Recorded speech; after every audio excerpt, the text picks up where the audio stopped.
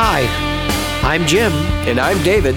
And this is the Practical Guitarist Podcast. The podcast for people who eat, sleep, and breathe guitar.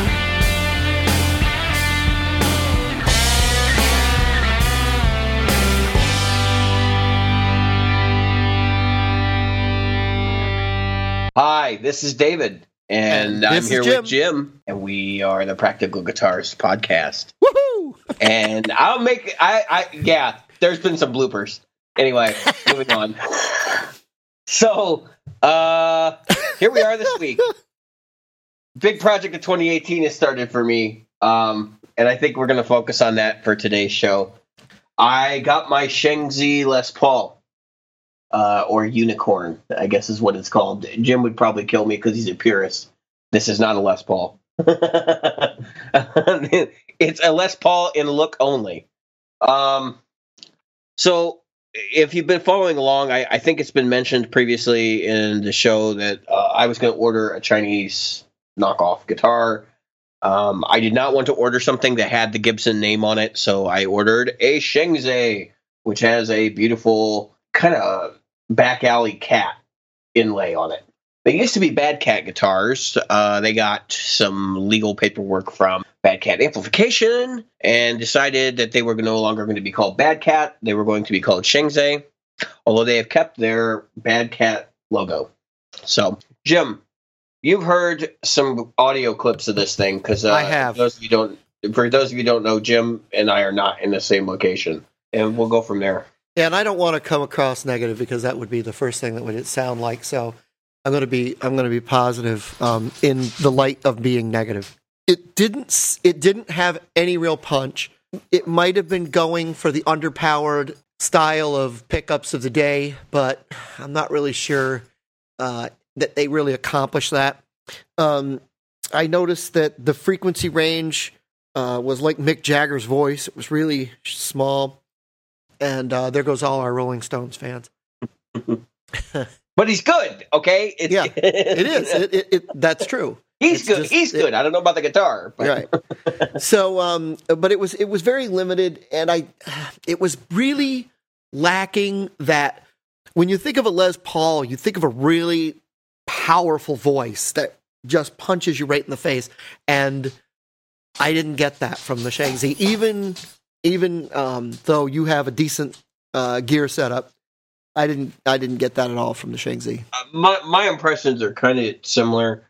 I was trying to outline the positives here before we get into the real nitty gritty. But the positive thing is, of course, that you've got a $250 guitar with pickups that they work. Okay, I was going to say suck, but okay. No, they work. I mean, okay, so if you're starting out, and this is like a second guitar or a third guitar for you, you might not hate this thing because you don't have other fine, high-caliber instruments to compare it to, hopefully. I mean, if you're starting out, I wouldn't think you're going to have, the USA stuff and all that. But you might. If you do, you're going to notice the deficiencies. Now, I'm going to characterize this with kind of some audio engineering speak. For those of us that are kind of aware of what's going on, I would say this guitar has a treble roll-off probably around 5K in the frequency response, the pickups do, and then the bass response probably rolls off around 250. On a lot of vintage recordings, you'll hear Les Pauls. The ones that come to mind are like old Led Zeppelin recordings where he's using both pickups, and it nails that sound. But the problem is, that's a post-EQ'd sound, where they're already rolling off some of those frequencies to fit it into the mix, and this guitar feels like it's coming that way out of the box.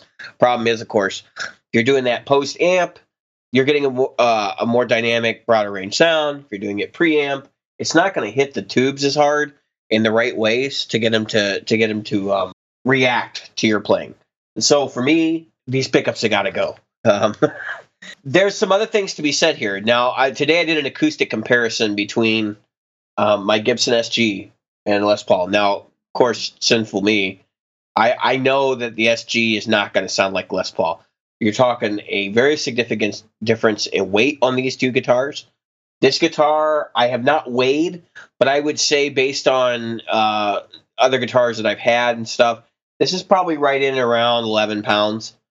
My SG is around 7, maybe 8 pounds. What you would expect is to have a thinner tone out of the SG. Now, what I found is the SG is far more lively. It's acoustically louder, better sustained acoustically, which leads me to believe that the Shengzi actually may not have bad acoustic properties in the body. I think what's actually going on here is that the hardware is holding back what this guitar is capable of. The hardware on here is, for lack of a better word, pot metal. It's got to be aluminum. It's probably not. It's not aluminum. It's probably tin or something like that. Yeah, my understanding is that a lot of the now I could be wrong, but I remember hearing that a lot of the metal that's used in those types of guitars or style guitars is that they are using metal that comes from fully recycled aluminum cans and stuff like that, which is fine for certain things that don't need that strength. But for this, you need that resonance. You're not getting any mass. You're not with aluminum. Aluminum is a very soft metal, so you're not going to get any hardness, which are probably both things that I would think in my mind to contribute to something. However, with brass is not extremely hard from my recollection. I used to work in a metal shop. Brass, I should know this brass stuff. Is a very soft metal. I mean, it just depends on the acoustic resonance of what they're using, and if it's pot metal, you can bet that it's a hodgepodge of whatever they're throwing in the pot that day. The bridge, I've already had problems with. The saddle pieces vibrate, and they do that whole thing where you have to have the retainer spring in contact. So I actually, last night, I went through with a screwdriver and shoved it in there as hard as I could and kinked the spring to try and get it to calm down a little bit. And it seems to be doing its job, but that's always a hassle. And, of course, the tailpiece, there's not really much to be said there except that the neck angle on here is proper, not the headstock angle, but the neck angle on here is proper because I can get the tailpiece all the way down to the body and still adjust the bridge height to be where I need it for low action. So I on my SG, I can't do that. My tailpiece has to be raised up slightly, otherwise I'm going to bend the bridge. Now let's get into the really, really bad stuff. So we're talking about kind of mediocre hardware. It's functional. I wouldn't say it's high functional. But then we've got the tuners. I got the guitar back. I took it in for a setup, and I actually went ahead and had him replace the nut because the nut was ridiculous. But more on that in a moment. The G-string tuner, I have to literally turn the post 6 times, 360 degrees, all the way around before it finally catches, which tells me that there's teeth missing on a gear in there. That tells me you got teeth missing, and it's trying to find a way to catch, but it's not. It eventually does, but that's not going to be functional for very long. And it just makes tuning this thing a nightmare. And I think the D string has the opposite problem. There's teeth missing going forward rather than backward. But that being said, I can get it in tune, so it plays in tune. Once I replaced the nut, the tuning stayed pretty solid. The original nut was actually binding on the A, D, and G strings, and it was hilariously mounted in the guitar. The other problem I had was the truss rod cover was extended above the guitar because the way that they had drilled the holes, they did not go deep enough into the guitar. Now, I didn't ask my local shop, Good Time Music, what they did to fix the truss rod cover, but I did notice they fixed it. My guess is they used the proper length screws because the screws that came in this guitar probably would have been long enough to actually penetrate into the little truss rod area. So hats off to them if they did that. But just a word of the wise, one of the things they try to do on these guitars to get away with murder is they'll use the wrong screws. In fact, I found machine screws in wood in here. So, use a wood screw, guys. Come on. And then on the back of the guitar, I found that there was not enough wood to close up one of the cavities, so they drilled the screws outward into the outer edges of the metal, which means you've got screws protruding on the back. Something I'm going to have to correct. It's not a terribly difficult fix, but it's one that's kind of, you got to wait for the guitar to dry and stuff while you're doing it, because I'm going to have to put glue in. I was going to say, probably you got to put some putty or wood glue? Yeah, I'll probably get some balsa wood and wet it, and then glue that on the inside just to bolster it up, and then fill the hole with glue and just drill right into it and be done with it. Shouldn't be a problem. Not going to glue the screw in, but I'll let the glue harden before I put the screw in. The strap locks on it, the strap pins. It doesn't come with strap locks. The strap pins on it look pretty good.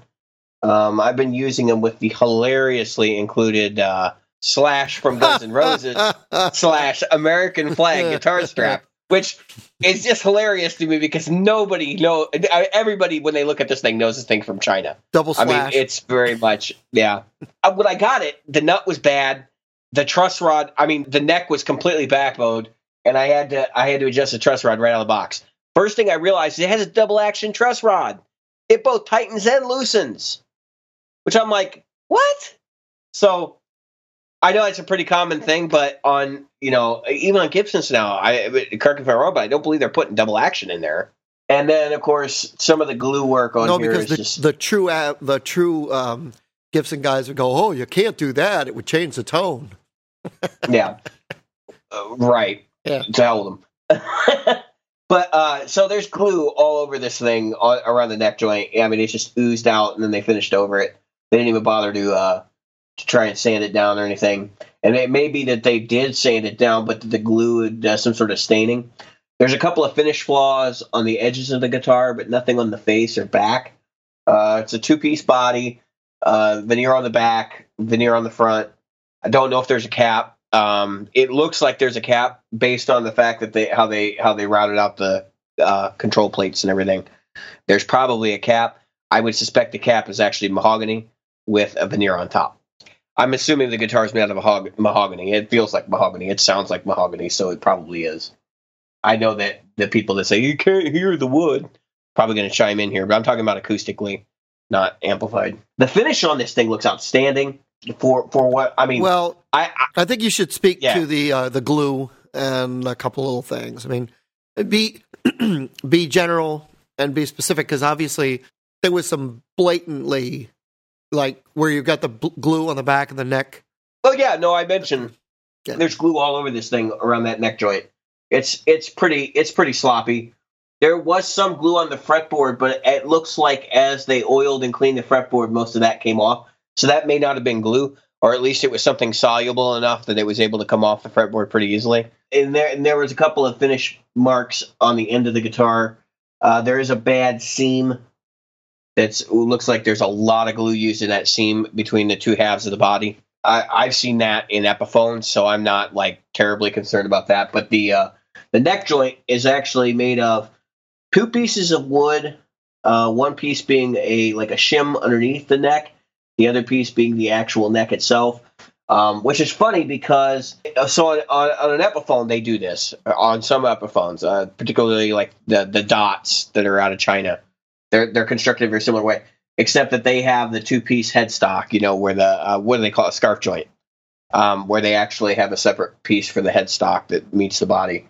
On this particular guitar, the neck is actually 1 piece, but there's this like shim piece that makes up the heel, and then that's glued in place, and then the neck is glued in on top of that. Now I'm not sure why that was done. The work appears to be good.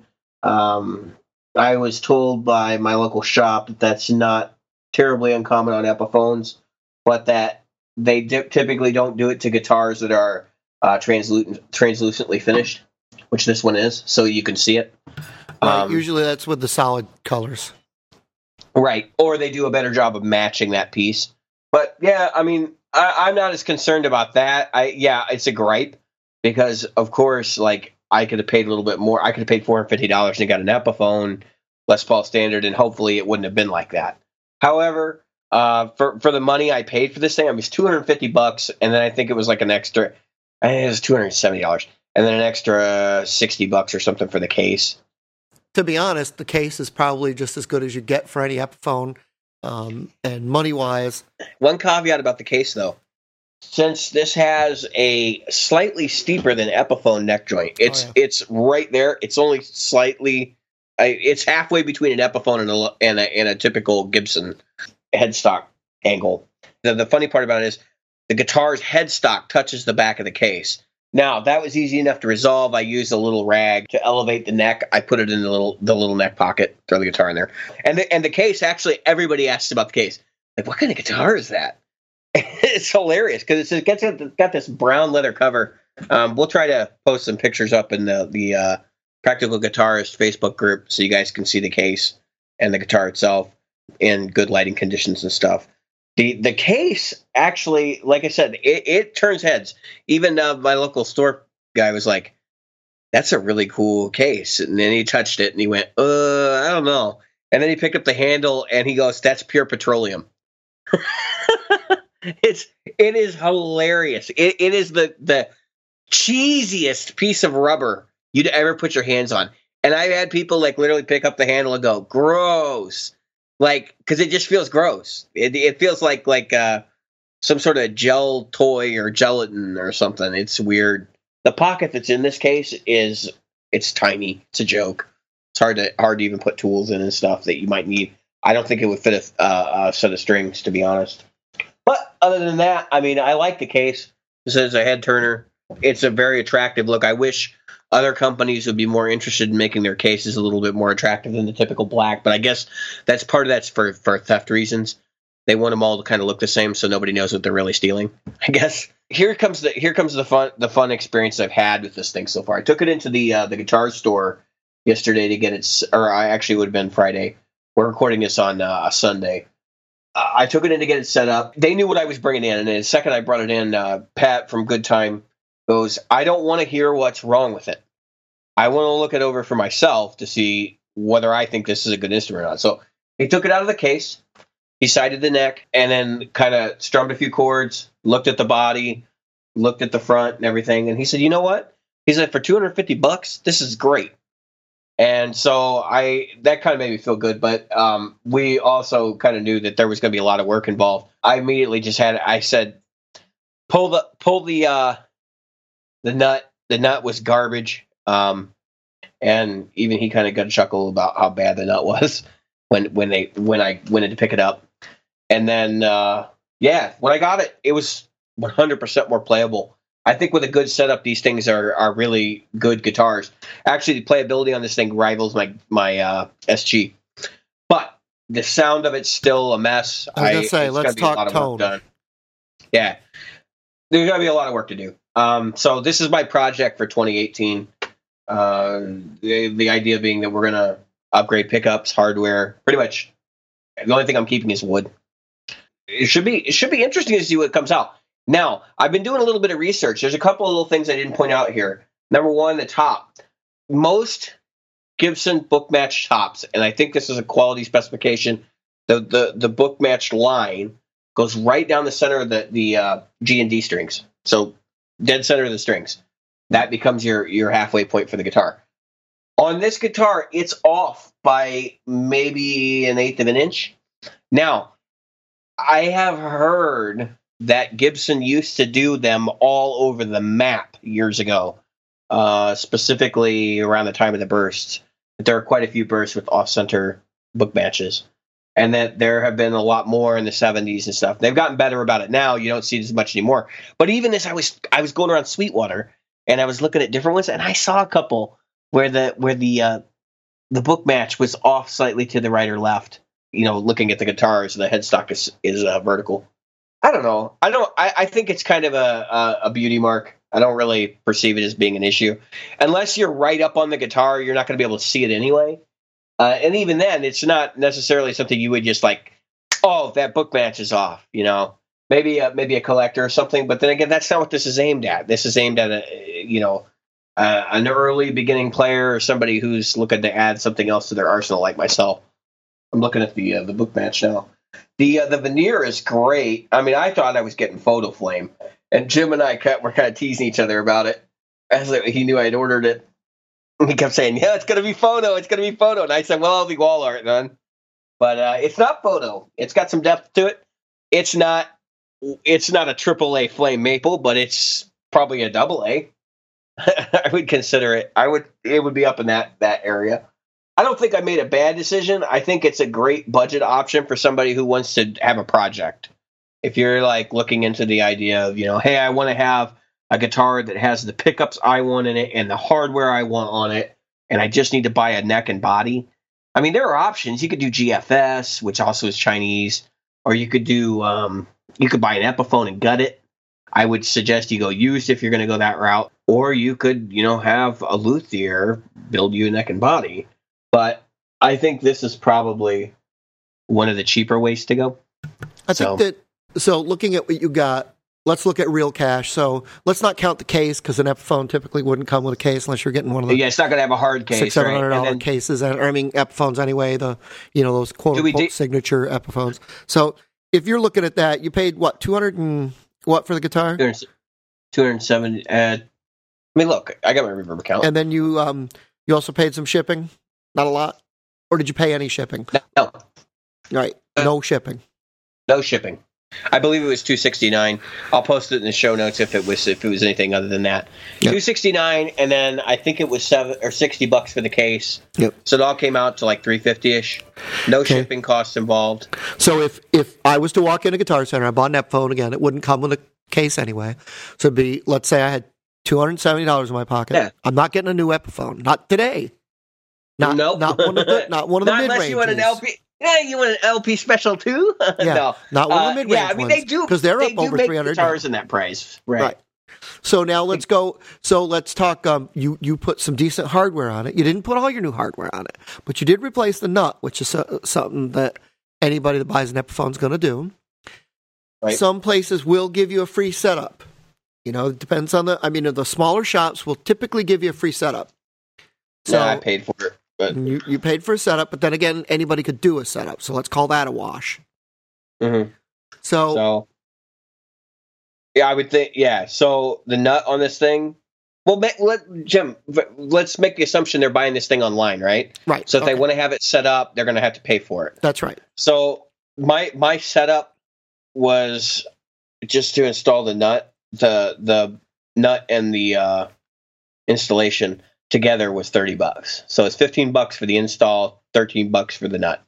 If you had the nut did make a tremendous impact on the sound too. I wanted to just it was like 10% better. So you're about $370, not including the case.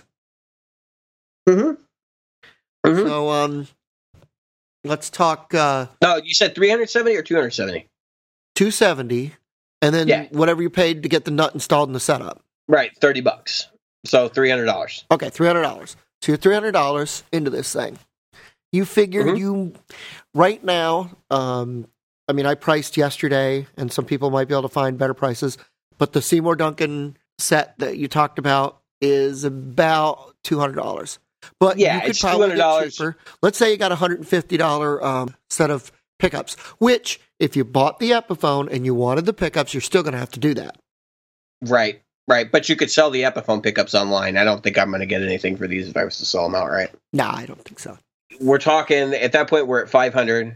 Yep. For the bridge, I've already priced out bridge and tailpiece at $100 for Tone Pros. Yep. He said the install is really cheap. I asked him, and so probably another $15 for the install. Yep. And then, I do the pickups myself, so we're talking right then.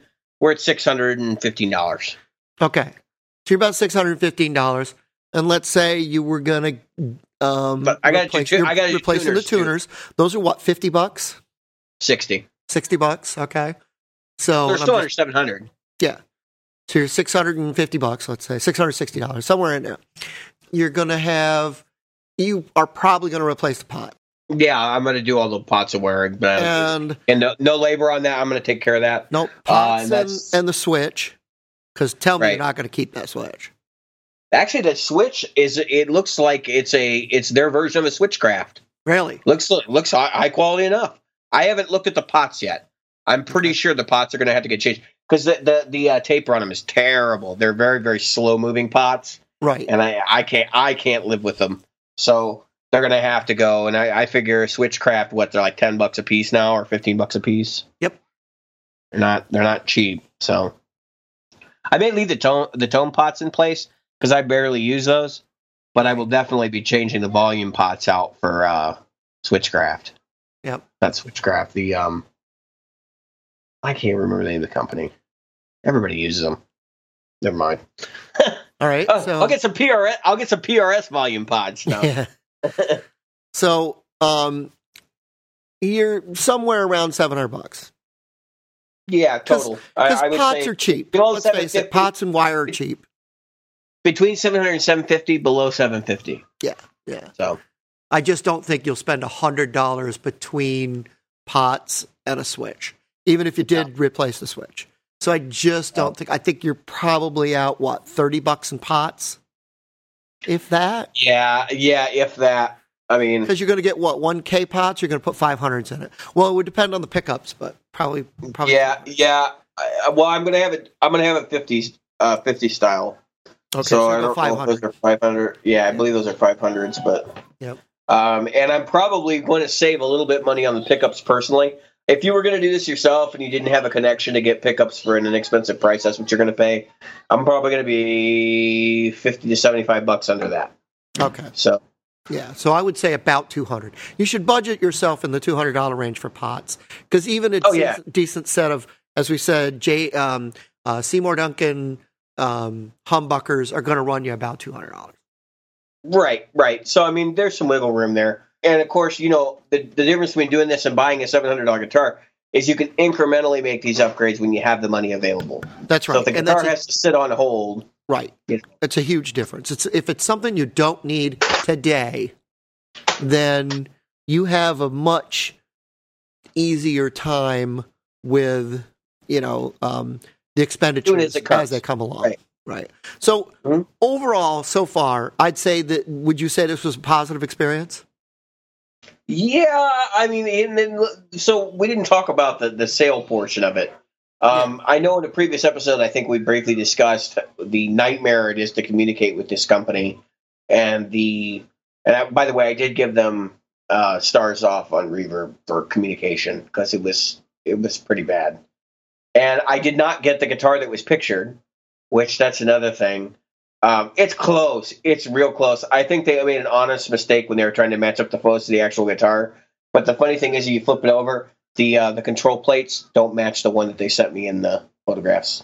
So these are cream colored. The ones on the actual photograph are black. I could care less about that. Nobody's going to look at the back of this guitar anyway. I mean, I'd even talked about putting a sustainer and an FRX trim in it. I'm not concerned about looks as much. And this, of course, has sparked my interest in heritage guitars now. Yeah, for what it's worth, I mean, this is the gateway drug into Les Pauls for me. I had one before, but I did not bond with it. I had it for a number of years. And actually, the reason I bought it, I wanted a guitar with the pneumatic style bridge so that I could mount MIDI pickup on it. And I had the mounting kit and took care of it. And it outlived its usefulness, and I sold it. I think that overall, you're probably going to be relatively positive about this. It's hard to be negative about it.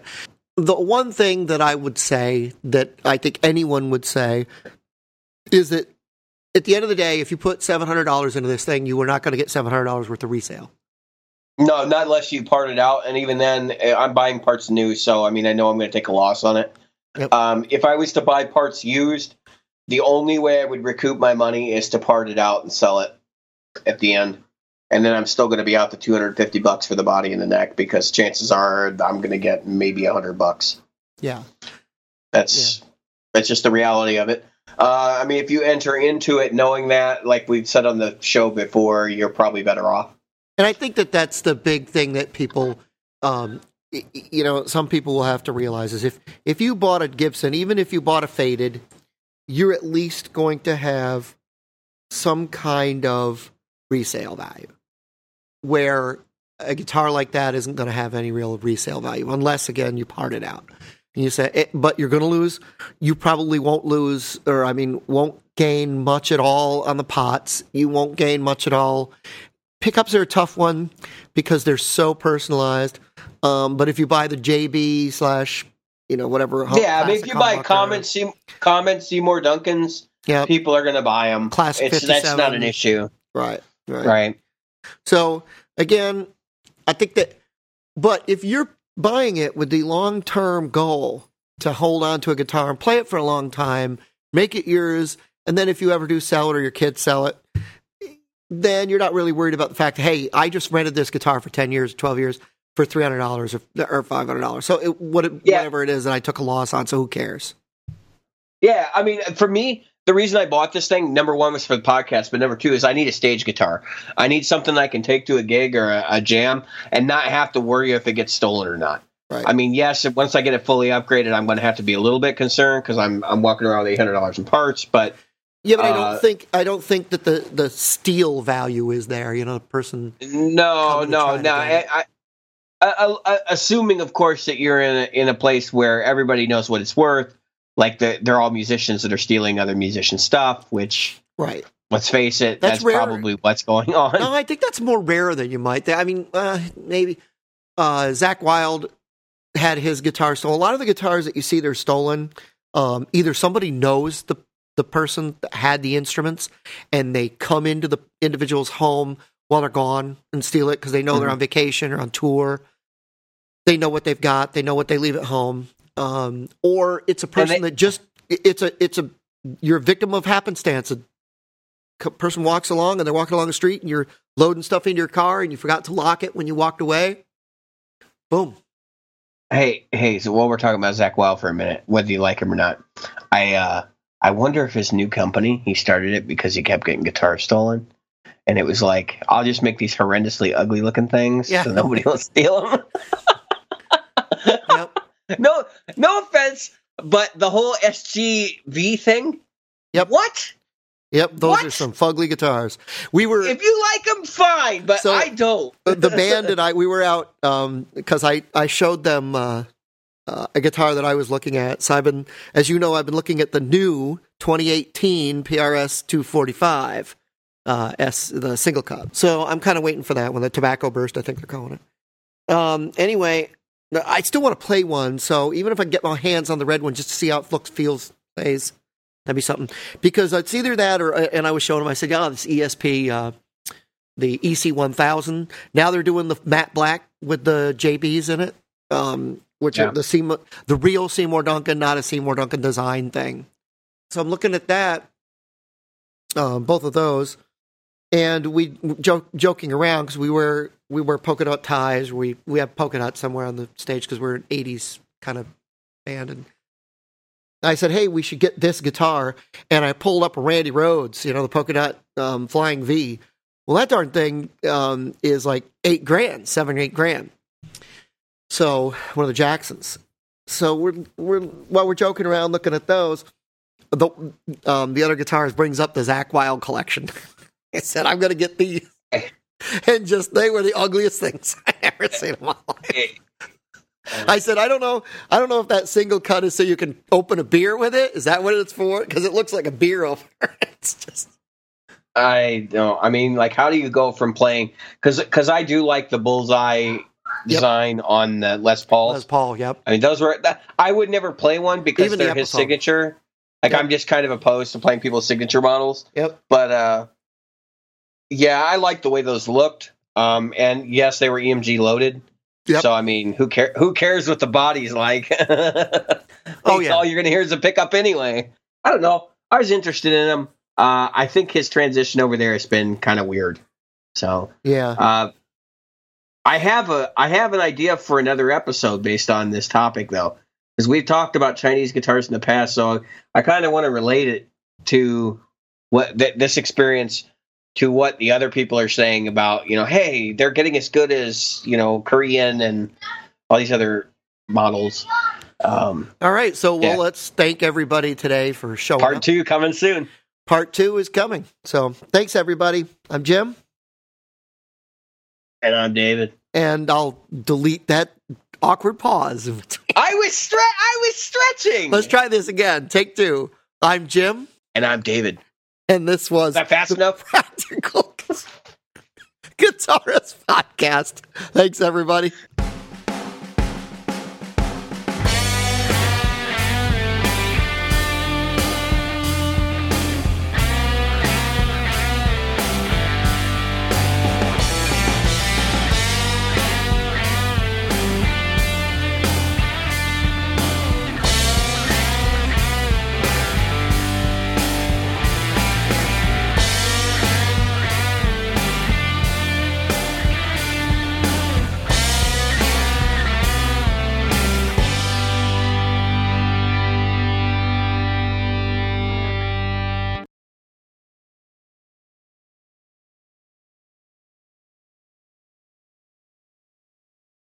Hi, everybody. Welcome to this week's what are we called? The practical practicing. All right, we're going to start over. It's been a few weeks. Okay. Beep. Take 2. Hey, everybody. We are. Yep. I haven't even started drinking. This is the hardest thing I've been drinking all night. Let me do it. All right, you do it. In 5,